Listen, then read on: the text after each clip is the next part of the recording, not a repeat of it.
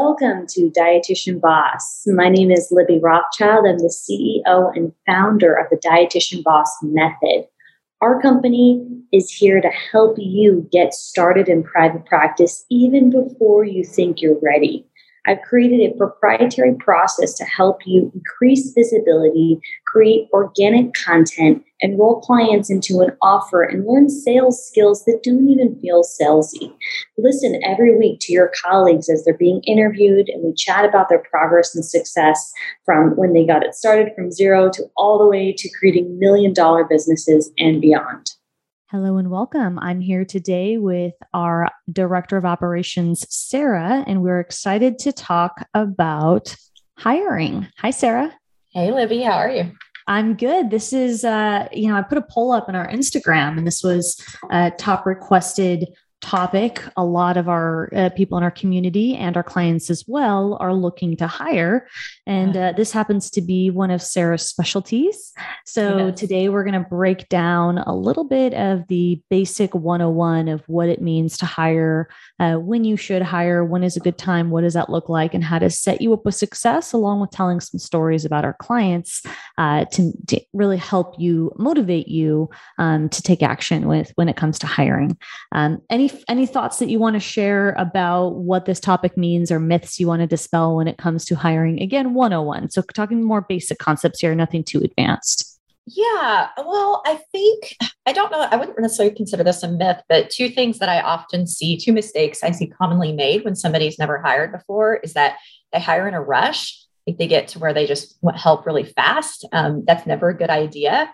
And they want to hire the person that they really like. So they, might do a few interviews and they're like, oh, this person's amazing. So those are kind of the two things to just keep in mind before you even start hiring is like, don't rush it.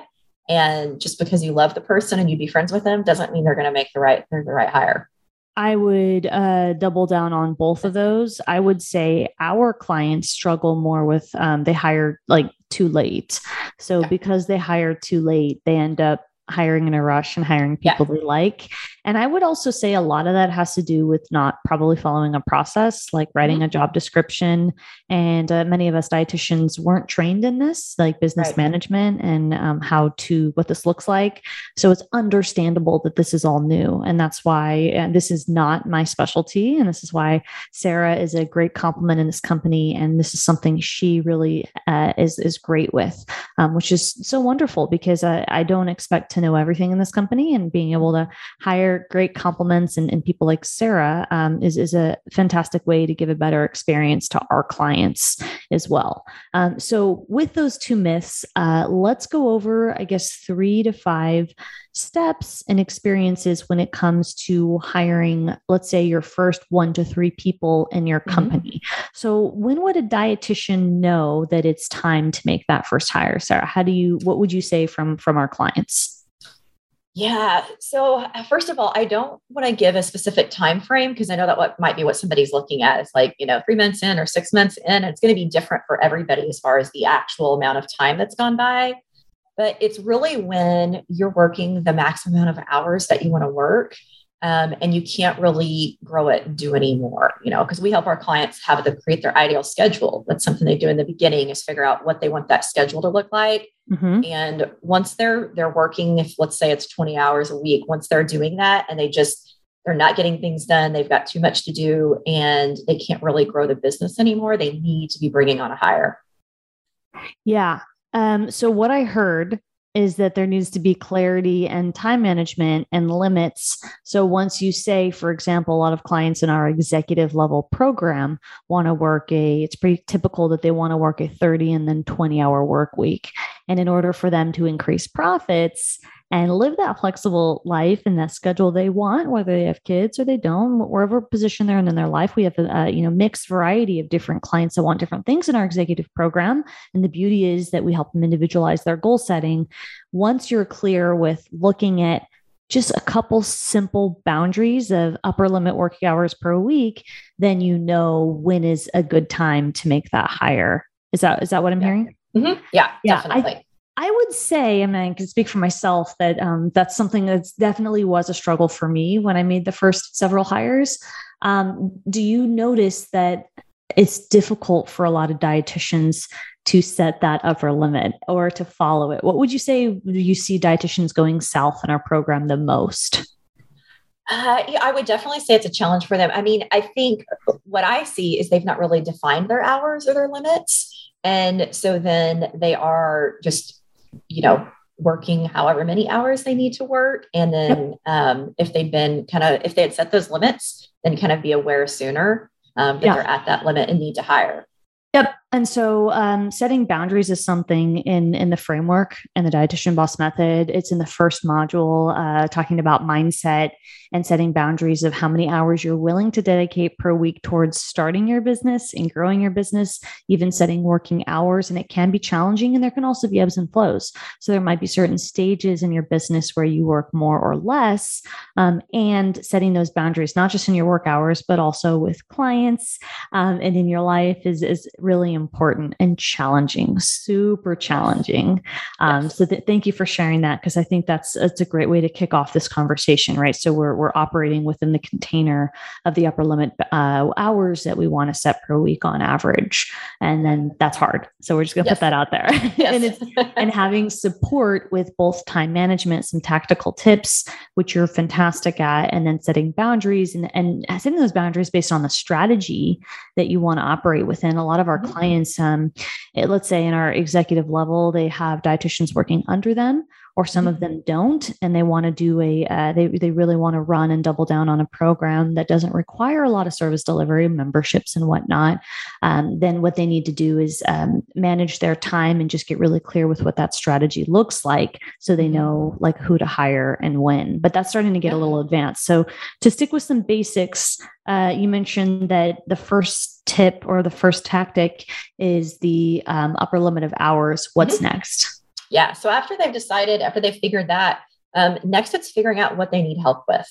So it's just creating a simple job description. It does not have to be fancy, but just, make a list of the tasks that you no longer have time for.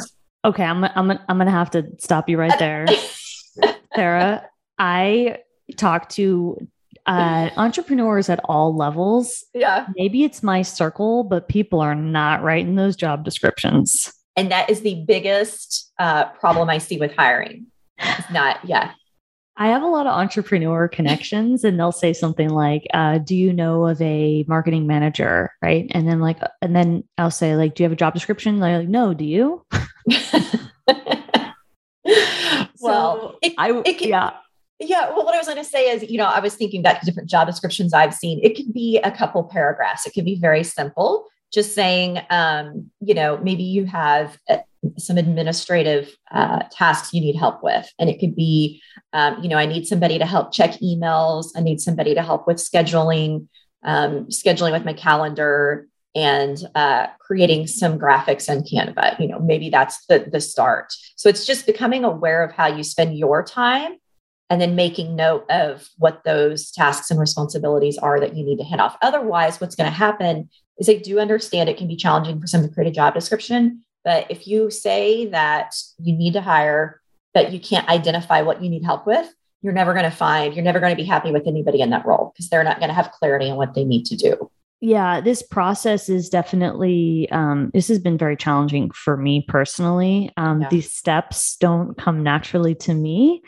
So I can absolutely relate with anybody listening that says like, wow. But at the same time, we're breaking it down for you, and it absolutely is possible. And it's okay if you make mistakes, just like anything. With that being said, what I'm hearing is a recap to go down the list. Number one, you want to set upper limits for work hours so that you can operate within that container. Number two, you want to parse out what is it that you're doing that you want to offload, and what is it that you're doing you want to keep. And then number three, of the offloaded said tasks that you've documented, you want to create some type of a simple job description. A paragraph or two is fine at first, to then be able to have something in writing for a person who could take on that role for the first few, things you need done in the company. Is that what I'm hearing? Yes. Okay. So let's assume that we have some kind of a job description, and FYI, in our program, we have templates and processes so that you can follow that. And that helps a lot with job descriptions. But in your journey, let's assume that you're doing this on your own independently, DIY style. What would be the next step after that, Sarah? So you've got the job description, you're clear with what you need to offload. Then what? So we're keeping it simple. So I would just have it on like a Google Doc, put the paragraphs on a Google Doc because you do need something that people can reference, and then ask around for referrals, post it on social media, and see who has any interest in that role. So since we are a company that promotes social media, and I just wrote an article, it was published in Forbes last week about social recruiting. Can we talk a little bit about the benefits of leveraging social that you found to hire staff members? Whether we're not going to go into contractors versus employees, that'll be the 201. But for today, the purpose of today, can you go into the benefits of that you've seen? Oh, yeah. Well, I mean, the first benefit, just because of my experience, is there's so many groups on social media just that are people looking for work. So you can easily find Facebook groups or people on Instagram that need work. And so you're going to reach a lot larger audience than if you were just trying to, maybe ask around your local network. So you find people readily looking for, and because they're on social, they probably have experience with what you're looking for because they're already online and using some of the things that really they'll be doing within the job.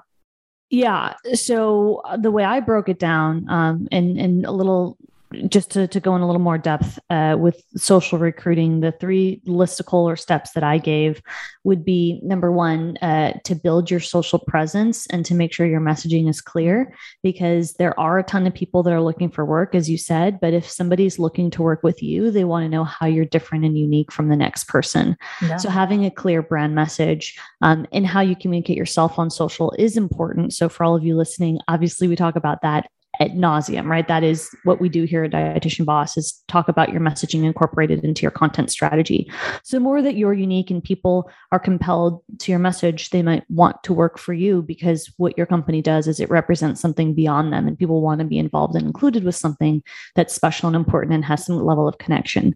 The second thing I would mention with social recruiting would be networking. And that's actually how I met you, Sarah. As I met a business coach from someone I connected with on social media, and she had recommended you to come in as an operations coach. And then, you had filled the role as a director of operations, and I'm very grateful for that. And that was through networking from social media. And there's a lot of power to that. And then the third tip is actively looking through hashtags. So let's say you're looking for virtual assistant, or maybe something more specific that might be too big of a hashtag on Instagram. Let's say content, you're looking for someone to create graphics, Canva design, or something like that. Whatever the job spec is you're looking for, or the job description, you can look through hashtags and find people who might be a candidate and identify them that way. So those are the tips I wrote an article on it.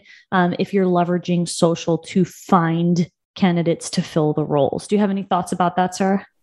Yeah, no, those are great. I mean, definitely the hashtags is important. And, also with social, what I do is ask other people to share. So sometimes that's how you can even reach, and so when you talk about, building your network and then ask them to share, and you're going to reach more people and get more potential applicants that way. Yeah. So you're tapping into someone else's network. That's a great addition on there. So thank you for sharing that. After someone is looking on social or looking to post that job description, can you share the next step or two down the path of hiring for, making your first couple hires? Definitely. So after you've shared that, you're going to have people, inquiring. So if you had told them to email you, you will have needed to include a line in that job listing on how they could contact you. And so give people a few days. I usually set a timeline. So let's say you want to give people, 5 days to respond. Then you would want to go through those responses and just see who the top ones are. So gather your information, compile it in a spreadsheet if that's how you work best, and pick out your top ones. Depending on how many you have, pick your top 3 to 5. And then what? And then you're going to want to set up interviews. So again, you can keep it simple. I like to, like I said, pick 3 if that's the most you have. I like to interview the top 3 and hire from those. But set up an interview plan for 30 minutes. You want to ask everybody the same questions, and you want to ask them questions relevant to what you're hiring for. So let's say you want somebody to be answering your emails in your inbox and doing scheduling for your calendar. One of your questions might be, can you tell me a little bit about your experience managing somebody's inbox? Have there ever been any challenges with this? Asking a question if they've worked remotely, what their experience has been with that. So thinking of what questions you can ask that relate to the situation and the job you're hiring for. And then, like I said, make sure you ask the same questions to everybody and I like to schedule those interviews like within a week, so that when I do the interview, I can tell them, hey, I'm doing interviews this week. I'll be following up by the end of the week. And then that way you can make your decision. Oftentimes applicants will want to know your timeline. So if you can communicate that with them, and then that way it keeps you moving forward too. It gives you a deadline to be meeting as well. I think as the 101 episode, I think that's good. I think that's quite a bit of steps that we reviewed, because I want to do a 201 episode where we'll talk about mistakes and what you do when you first, and they're onboarded, and when you have someone in the company and it does work or it doesn't work, and how to manage them. And I know you have great tactical steps for that. So we'll save that for the part 2 of this episode.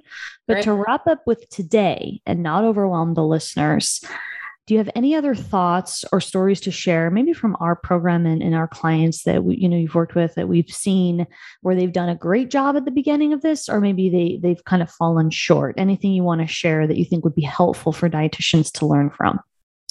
Yeah, I think if I was to think of anything that's happened with any of our clients, one example I can think of was where they brought somebody on but didn't really have a regular meeting with them, didn't really work with them very much. And so the person they hired just felt kind of lost, and it just didn't work out.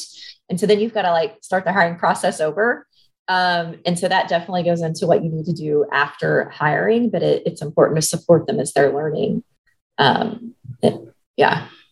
Yeah. And another thing that I've seen is a client of ours who thinks that, everything's going great with the person that they hired. But that person might outgrow that position, and there's no conversation or understanding of the next step. And again, we're getting a little into 201 here, because retaining staff and a position is different. Well, it goes hand in hand with hiring. But I think that striking that balance between communication and being aware of the person you're hiring, but then also giving them space, can be challenging. It can be really challenging. Okay. Anything else that I think we would be remiss to not mention the mindset involved with hiring. So you've broken down the steps. You've made it clear. We've talked about how important it is to have some type of a job spec. I made a joke that I see entrepreneurs at very high levels. I'm talking like millionaires, people who are 7 and 8 figure earners that don't have job descriptions.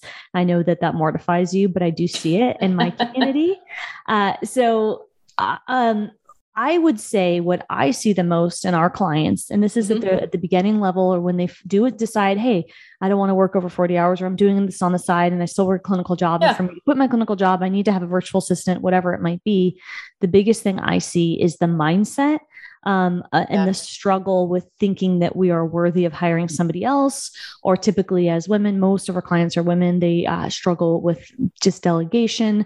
So any other thoughts you want to share? Because we'd be remiss to not talk about mindset, right? Yeah, definitely. I think, the biggest thing I see is that maybe, the mindset that somebody else can't do it as good as you can. And so it's something to be aware of. There's a lot that would be an episode on its own to talk about how to deal with that, because you've got to learn how to let go and trust, and realize that somebody may not do it the same way, but that doesn't mean it's not just as good. And it goes into, processes and other things too, that are helpful to make sure that they are able to do the role well. So with mindset, I think just asking yourself, what fears come up? What is it that bothers me when I think about hiring somebody? and spend some time reflecting and journaling and thinking of how you can work through those. Yeah. And you don't have to do this alone. For the listeners here, you do not have to do this alone. This is a really important process in your business, and it's really wonderful when you make those first few hires.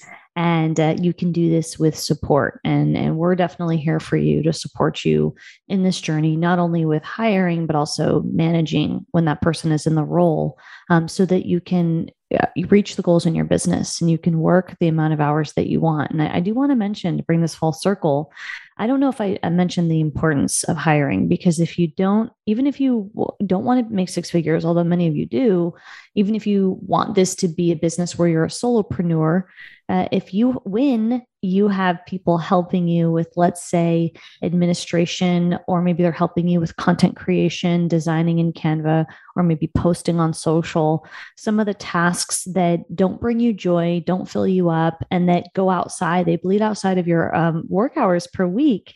The sooner that you can get help, the sooner that you can help more people and live your best life and live a flexible life, which is the goal of many of our clients. They want to have financial freedom and they want to have flexibility.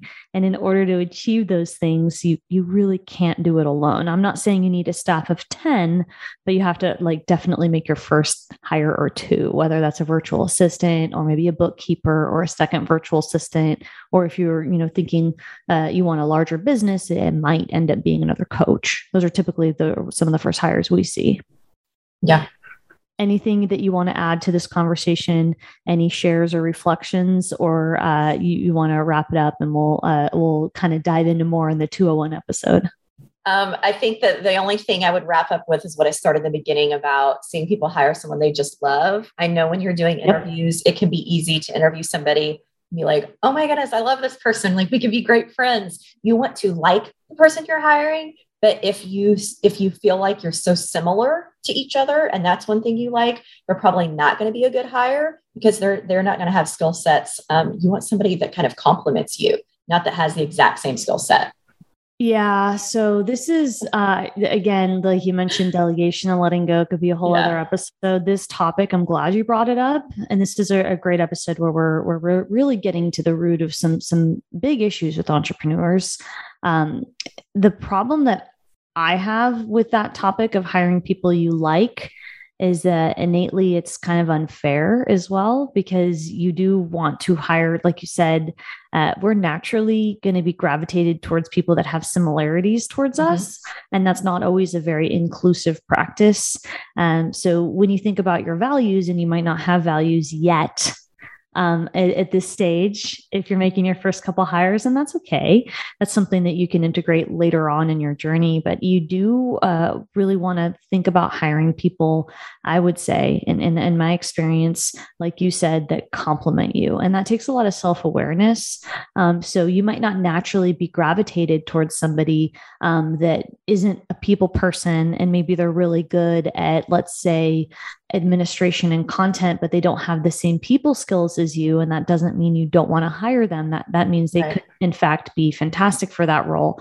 And I think, again, it goes to the business background, and a lot of dietitians that don't have business experience, which is all the listeners, right? Because you have to get it by doing it. Those are some really high level concepts, right? To be able to accept other personalities and embrace them, and be able to respect somebody, but that doesn't mean they're exactly like you. So that those are some challenging topics. Yeah. So what tips would you give to somebody who doesn't want to hire, who maybe shouldn't hire based on likability, should hire based on skill? What tips can we give the listeners to take and take it, practically put into action? Yeah, well, I mean, you do want them, like I said, you do want to like the person that you're hiring. You're going to be working together. But as far as practical tips, look at their experience. Do they know how to use some of the software you use? Do they have experience, administrative experience? If those things match what you're looking for, then it's going to be a much better situation than if you just hire the person that you're so similar and it's like, oh, this is going to be so fun. This is amazing. they're just like me. You just want to make sure that they match the experience that you need, that you put in that job description. But what about personality? So you mentioned skill, but we got to talk. I mean, we have to touch on personality. Yes. What do you mean specifically, though, regarding? Well, I feel that, and I don't think this is always true, but unfortunately, people who aren't as sociable, or they might not have as much people skills, they get the short end of the stick a lot. And I don't think that's necessarily fair. But if we're talking likability, to me, that bleeds into personality. And so if you have someone who's maybe more quiet, or insecure, or not as social, or maybe they're intimidated, how do you make decisions to still be fair? And how do you factor in skill and personality? So I'm usually making a decision, which this goes into more of the advanced, but I've already had them do some projects. And so I'm making a decision based off of their work, not them as an individual, as far as personality. And so I rate the work to see how it matches with what I need. And then when I go to do interviews, I'm looking for things like, did they show up on time? Are they pleasant? Are they asking any questions? So as far as if they're not a people those things never really crossed my mind. So for people who aren't implementing something more advanced, and personality can factor in to hires that do and don't work. What would you recommend to somebody who's making their first or second hire, and maybe there's a personality conflict? Or is that something that you can filter, or it's just something that people have to just give a shot and see how it goes? It's just a case-by-case situation, because it's really going to depend on how that person handles themselves and communicates. My suggestion would be to communicate, and talk through things.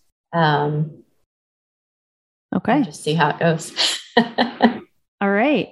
My tips on that note would be, working on your interpersonal skills, which is a lifelong journey. And I think that personality is super important.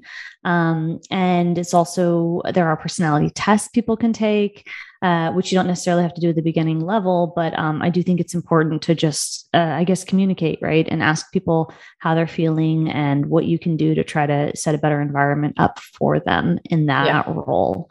All right. So for the 101, I hope this was helpful for everybody here listening. If you're not in a position yet to make your first hire, realize that this is the journey you will go down, because if you don't want to do all of the work, which many of you don't, and if you want to segment the tasks that you're doing in your company, and you want to get help and identify what areas you're not the best at or you don't love, hiring can really help you do that. Ultimately, hiring in your company will help you help more people and increase the profitability in your business.